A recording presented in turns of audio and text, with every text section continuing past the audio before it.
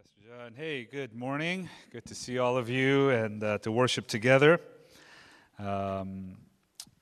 We are in a very, just a wonderful passage, but I just wanted to, I know we read this last week. If you were here last week and you remember, I remember us going over that section. I wanted to highlight really one part here in verse 22. And it talks about things we ought to flee from and things we ought to pursue after. And all of us in our world, we are pursuing something. We're pursuing better this, more of that, pursuing somebody, some status. We're pursuing things. And the world around us encourages that. It assumes that. And especially as we live in Orange County, it's assumed what are you doing? And how, instead of how are you doing, we often ask, what are you doing? And I catch myself saying this. Also, how are you doing? What are you up to? People that are married with kids, what are your kids doing now? And everyone has to have some kind of an answer. And we're all pursuing something. And here he tells us, and he tells his apprentice Timothy, to flee from youthful passions and to pursue these four things, and it's listed here: righteousness, faith, love, and peace. And we're going to go over those four things today. But he tells us to flee from certain things. And the word flee and the word pursue are both very strong words. The word flee here, it literally means to escape from. To get out of, to run away from, to find refuge from something. So it's the idea of running away. To escape, it's a strong word. And so it says, flee from youthful passions.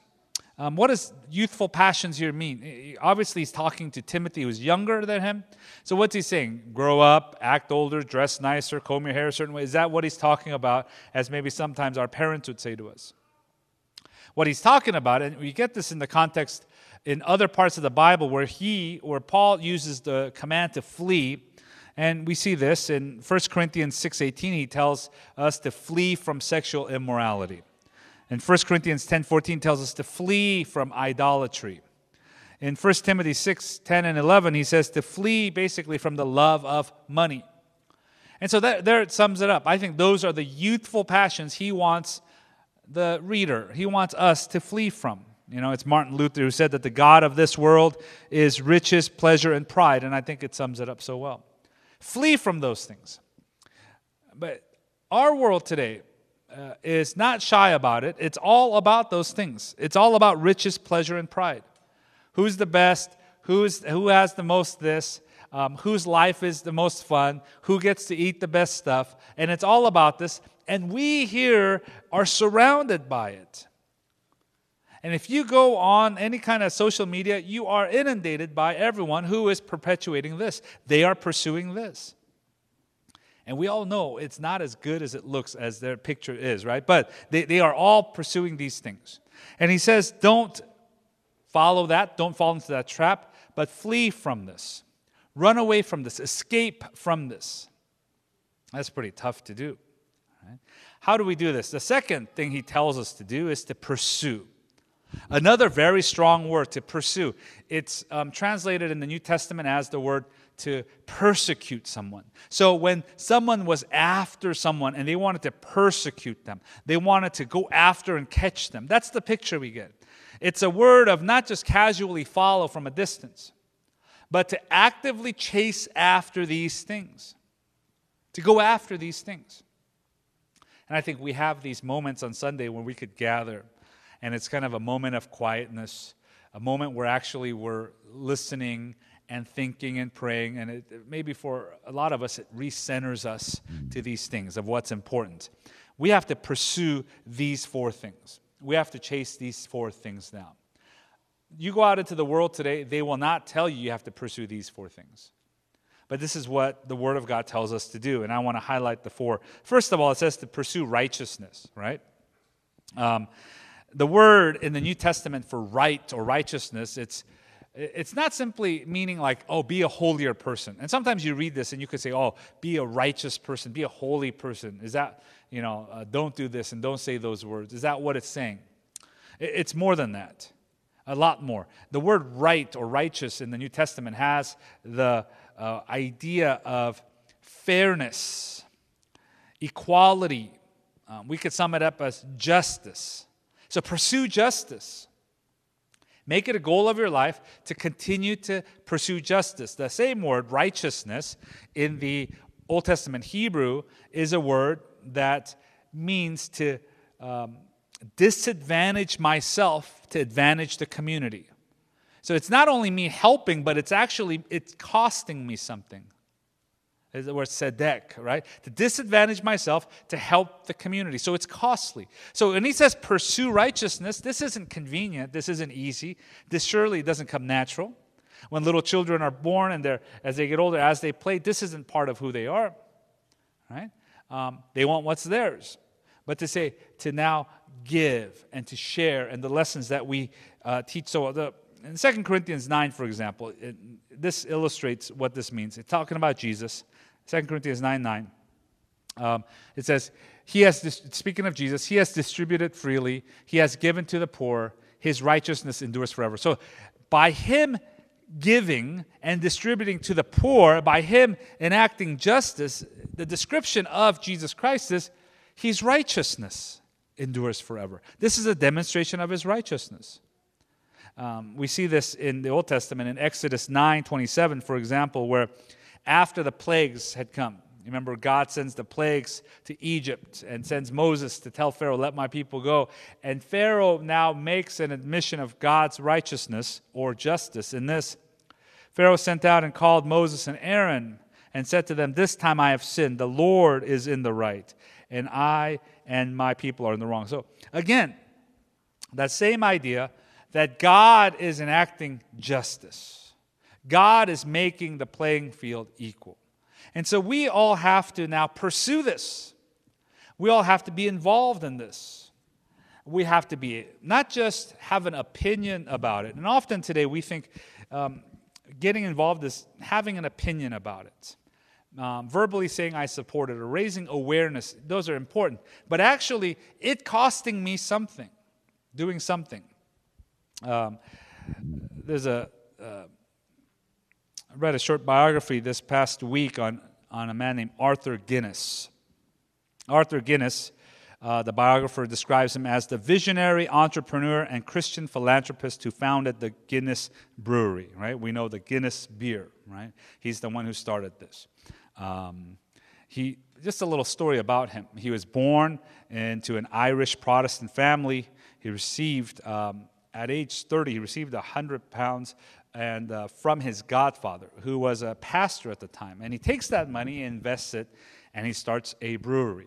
Now, some of you are thinking, wow, is this really the illustration that we're going to? He's a beer maker. In the day, and let me explain this. In the day, the drinking water of the day was often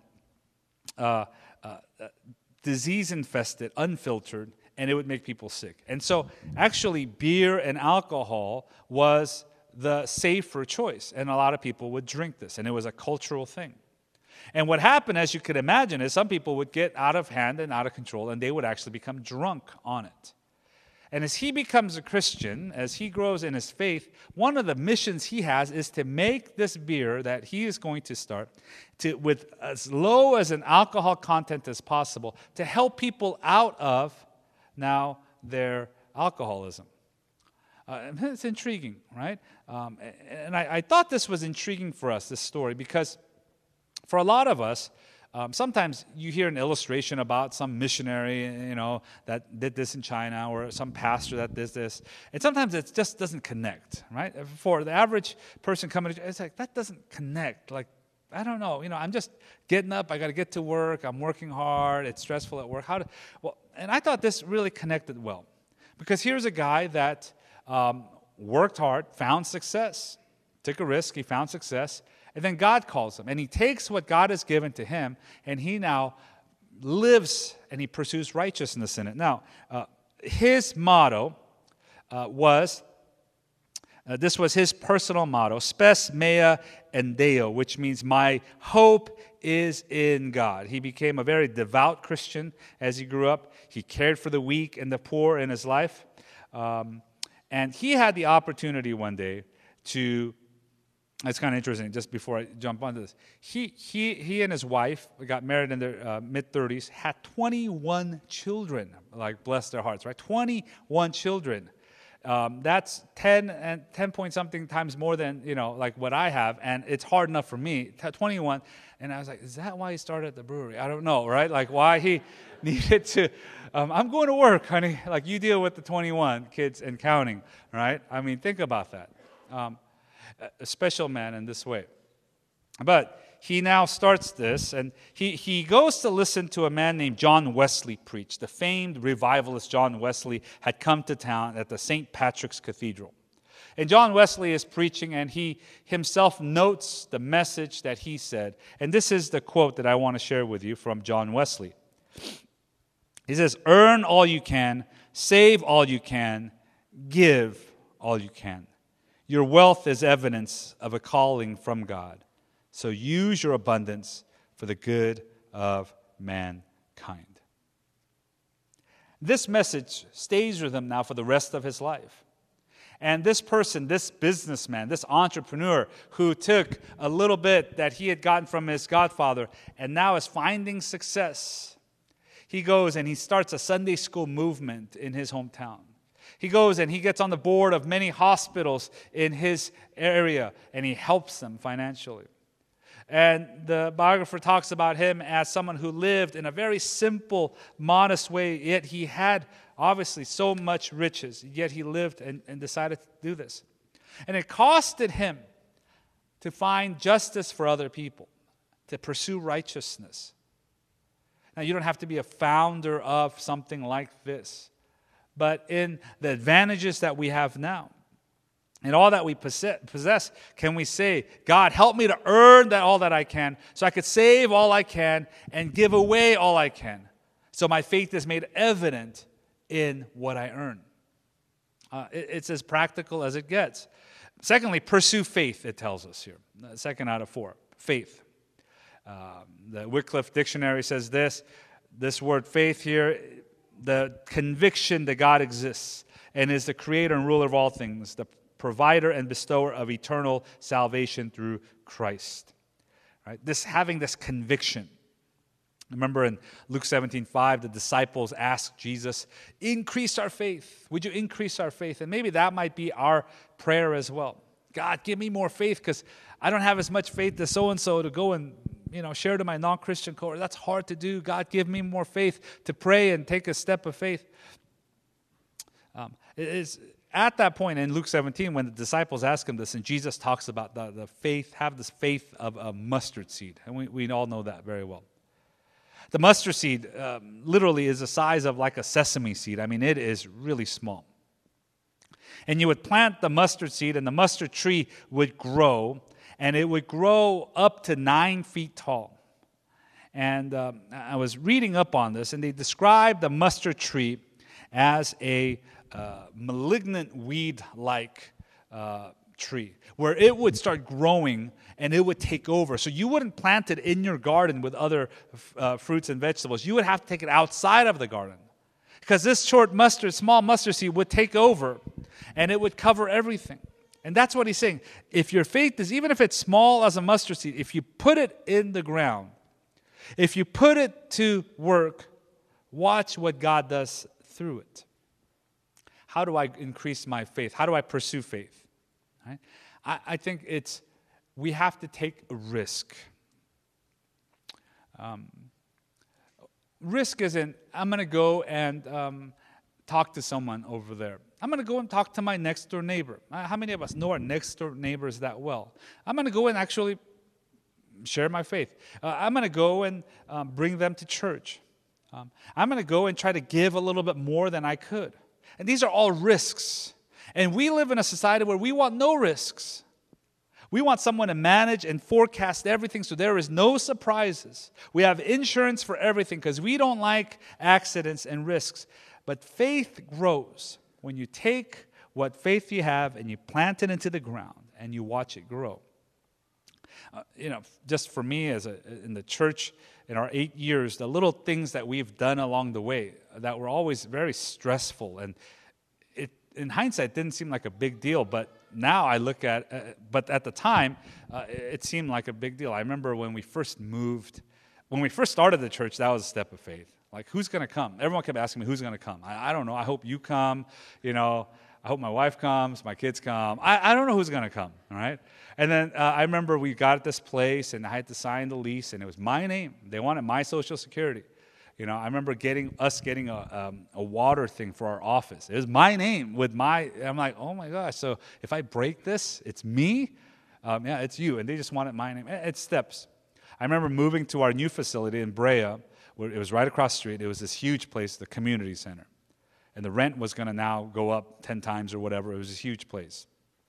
It was a step of faith. Are we going to do this? I remember being so worried about this. Some of you guys were there. I remember starting another service at 9 o'clock and 11 o'clock. I remember doing that and saying, who's going to come to the 9 o'clock? So I was like telling people, can you come to the 9 o'clock? And, we need people here. We can't have more people on stage than, that's really awkward. And then 3 years ago, starting a service at Irvine and meeting all these wonderful new people that God has brought us together. Continual steps of faith. And each time, there's always a little bit of like, maybe we shouldn't have done this. I don't know. But it's okay to not know. And that's how we grow our faith. How can I grow my faith really in a practical way? Romans 10:17 says, so faith comes from hearing through the word of Christ, is just to hear God's word and to take action on it. We in our world are inundated by noise. We're never bored, and we have to just hear God's word. And it leads us to action. And to sit and just listen is so important. Thirdly, he says to pursue love. Pursue love, meaning not like go pursue the love of your life. I want to find, what's her, I want to find her, and I want to. No, it's not so much of that, but it's saying increase the love in your life, how you love, right? Flee youthful passions, pursue righteousness, faith, love. So if faith is an inward strength, love is the visible outward strength. That I demonstrate love. Now this gets about as practical as it is. You love the people around you. So those of you who are married, if you love your spouse, and if I could say, hey, on a grade from A through F, like how would you describe how much you've been loving as a husband or a wife, And if I ask, and I'm not going to ask you out loud, don't be nervous, all right? So, but, some of you might say, B plus, and it's really good. It's better than my friends. They're like a C. I'm like C plus, B minus, it used to be really A plus, but, after 15 years, it's whatever it is. You might say something like that, all right? Why not just take that today and just make it an A+? I mean, it's simple as that. Those of you who have kids, you might say, I'm a pretty good father. I'm above average. I'm better than my friends. Well, why not just be a B+? Why not just be an A+? Those of you with friends in need, think about this. The Bible says that friends are better than even family. In a way that a brother is born, in Proverbs, brother is born for adversity, but a friend is there for all times. The idea, the value of a friend. The friend is someone that you choose and they choose you. And there's an infinite value about that, right? You're my BFF. I'm your BFF. That's really good because, that's a lot of stress, right? These things. You're my best friend. You chose me to be your best friend. And that's pretty big. Why not be the best friend possible? Why not love them as a Christian? For those of you at work, why not go and approach someone who is just starting out, intern level, just starting out, and they don't know what they're doing, and you say, hey, how you doing? Let me take you out for lunch. And they'll be confused. Am I in trouble? What is this? But to say, let me show you love in this way. It's as simple as that. And think about this. The things that we cherish are the things that we take care of. And they grow in value. And those of you who are dog people, right? Some of you bought a purebred, that's 100%. You paid an arm and a leg for this dog. Better live a long time, better enjoy the dog. And some of you got a mutt, found off the street, and people ask you, oh, what kind of dog is it? You ever meet someone like that? I say, oh, what kind of dog is it? I think it's a, terrier, German Shepherd, and they don't know. And if you ask them, well, wow, that dog's worthless, right? You want a better dog? No, this is my dog. I love my dog, right? The things that we take care of, whether it's your car, whether it's your house, whether it's your dog, the more you take care of it, the more you grow fond of it, the more you love it. So, to pursue love, you have to start loving those around you. Then they become more important to you. Last month, we had a 6-8 initiative outing. That's our partnership with the local ministries here. And every other week, there's some kind of event, and you see it on the bulletin and so on. And I stopped by. We had a picnic for the kids from Olive Crest, teenagers in the foster care system. So every month, we call them out, we feed them, and we play games with them. Teenagers. And out of all of our outreaches, this was kind of the least attractive one for me. Like, I don't like teenagers. Like, I don't like summer because there's teenagers aren't in school. They're everywhere. I don't like I don't like teenagers in general because I was a teenager. I was a bad teenager, so I don't like them. And so, like going to serve the people I like and working with children is good, but teenagers, teenagers, And I remember after service here, we had the picnic out at Tustin at a park. And there was food, and some of the volunteers came to do this from our church. And I went to go and, I'm the pastor. I went to go and encourage them. Good job. And I sat down and I was watching a couple of the guys, and they're playing chess, and they're playing Jenga. And it was kind of windy, so Jenga was like falling over before. The chess was missing a piece. I mean, it was real. I was like, wow, this is really, this is real ghetto. Like, come on, let's get some pieces. We were playing Connect 4, but they didn't have enough, so they had to remember which one's red, which one's black, and we're playing. And so I sat down. And I said, okay, I'm gonna play Connect 4. I'm here. Hey, guy, and there was a young man here, and I sat down. I said, you want to play Connect 4? I'm good at Connect 4. And he goes, yeah, let's play. And so we're playing. And we're starting to laugh together, have fun, and he beats me, and I was legitimately trying. I wasn't trying to, and I was like, oh, he beat me. I forgot the red was supposed to be black because we ran out. So we played again. He beat me again. So I said I'm going to play something else. But I drove away, and I watched them, and I drove away. Now it's like growing fond of them. I'm like, wow. I was like, when's the next one? And so we had our 6-8 initiative core meeting last week. I know Lee and Angela and some people are there with Jessica, and I sat in, and I was like, oh yeah, when's the next thing? And I caught myself, and I think you probably heard, but I caught myself in the meeting saying, oh, we should do something big for those kids. Like we should do a party for those high schoolers, Like even just spending a little bit of time. So pursue love in this way. The more you care for someone, the more lovable they become to you, the more you care for them. Lastly, it says to pursue peace. We all want peace. We want peace at home. We want peace at work. We want peace in our world, right? The news keeps telling us that there is a lack of peace. We want peace. We want peace. Peace here, what is it talking about in the Bible? Theologically speaking, this is one of the definitions in one of the dictionaries. Peace is a conception distinctly peculiar to Christianity, the tranquil state of a soul assured of its salvation through Christ, and so fearing nothing from God and content with its earthly lot. It said so well.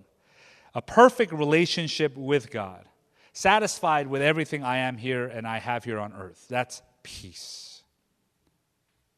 Peace is not, I have to be on the beach, 80 degrees, slight breeze, sand between my toes, no one around, blue waters. Peace. Well, you have to eventually clean up and go home, right? I mean, you can't stay there forever. Peace is not about the things around us or the lack of stress around us. Peace is a state of relationship. And so if we're going to pursue peace, we got to pursue peace with God. We have to be reminded of the gospel. We have to preach the gospel to ourselves daily. What that means is I have to remind myself I deserve nothing. God gave me in His mercy everything out of His grace for me. And I have to accept that. And I have to know I'm forgiven. And I have to know that my good enough might not be good enough for the people around me, but God loves it. He cherishes me. I am secure forever. daily, because our imagination and our guilt drives us way wild. And Satan keeps telling us, you're not worthy. You're horrible. What you did at that time in your life, how can you go to God? And we often think that I can't go to God and talk to him like, if we feel like, man, I can't talk to my dad. He's mad at me. I don't want to talk to him. And on our end, it strains our relationship. But we can go to God and talk to him. The Father is waiting. Peace by preaching the gospel to ourselves. Peace with others. To daily be ready to forgive. Because someone is going to offend you. Part of it's your problem. Part of it's their problem. And the only way you're going to get away from that is to just be a hermit and say, I can't open up. I can't tell anyone anything. I can't talk to anyone. But as we engage with people, as we talk to people, someone's going to hurt us. And being ready to forgive. How many times should I forgive? Peter asks. 7 times? No, 7 times 7. 70. It's not something you could quantify in this way. This is the life that we have, that we daily forgive others and we pursue peace in this way. And maybe there is someone in your life, maybe it's even a family member, or maybe it's someone that you know that there is an issue there. And you might not have started it, but you know you haven't helped it. And maybe you can just say, hey, I'm going to go and pursue peace right now. And by tomorrow, it's going to be good. There'll be peace. Pursue the peace of God. Ultimately, and I close with this verse in Ephesians 2:14. Paul tells us for speaking of Jesus Christ, he himself is our peace. Ultimately, we look to Jesus Christ. He uses this repetitive, it puts the emphatic word in the front. He himself, Jesus himself is our peace. He now gives us peace with the Father. He gives us peace with one another. And how important that is, that we could have peace in this way. So let's pursue the important things in life. Let's run away from the silly temporal things of life and pursue him in this way. Let's pray together. Heavenly Father, you tell us to pursue these things. You tell us to live for you and to pursue righteousness, love, faith, peace, things that are of the utmost importance, and yet we often neglect. God, today, would you wake us up to now take action in this, to pursue it daily, and to live a blessed life in this way. We thank you for this verse, these words. We pray in Jesus' name.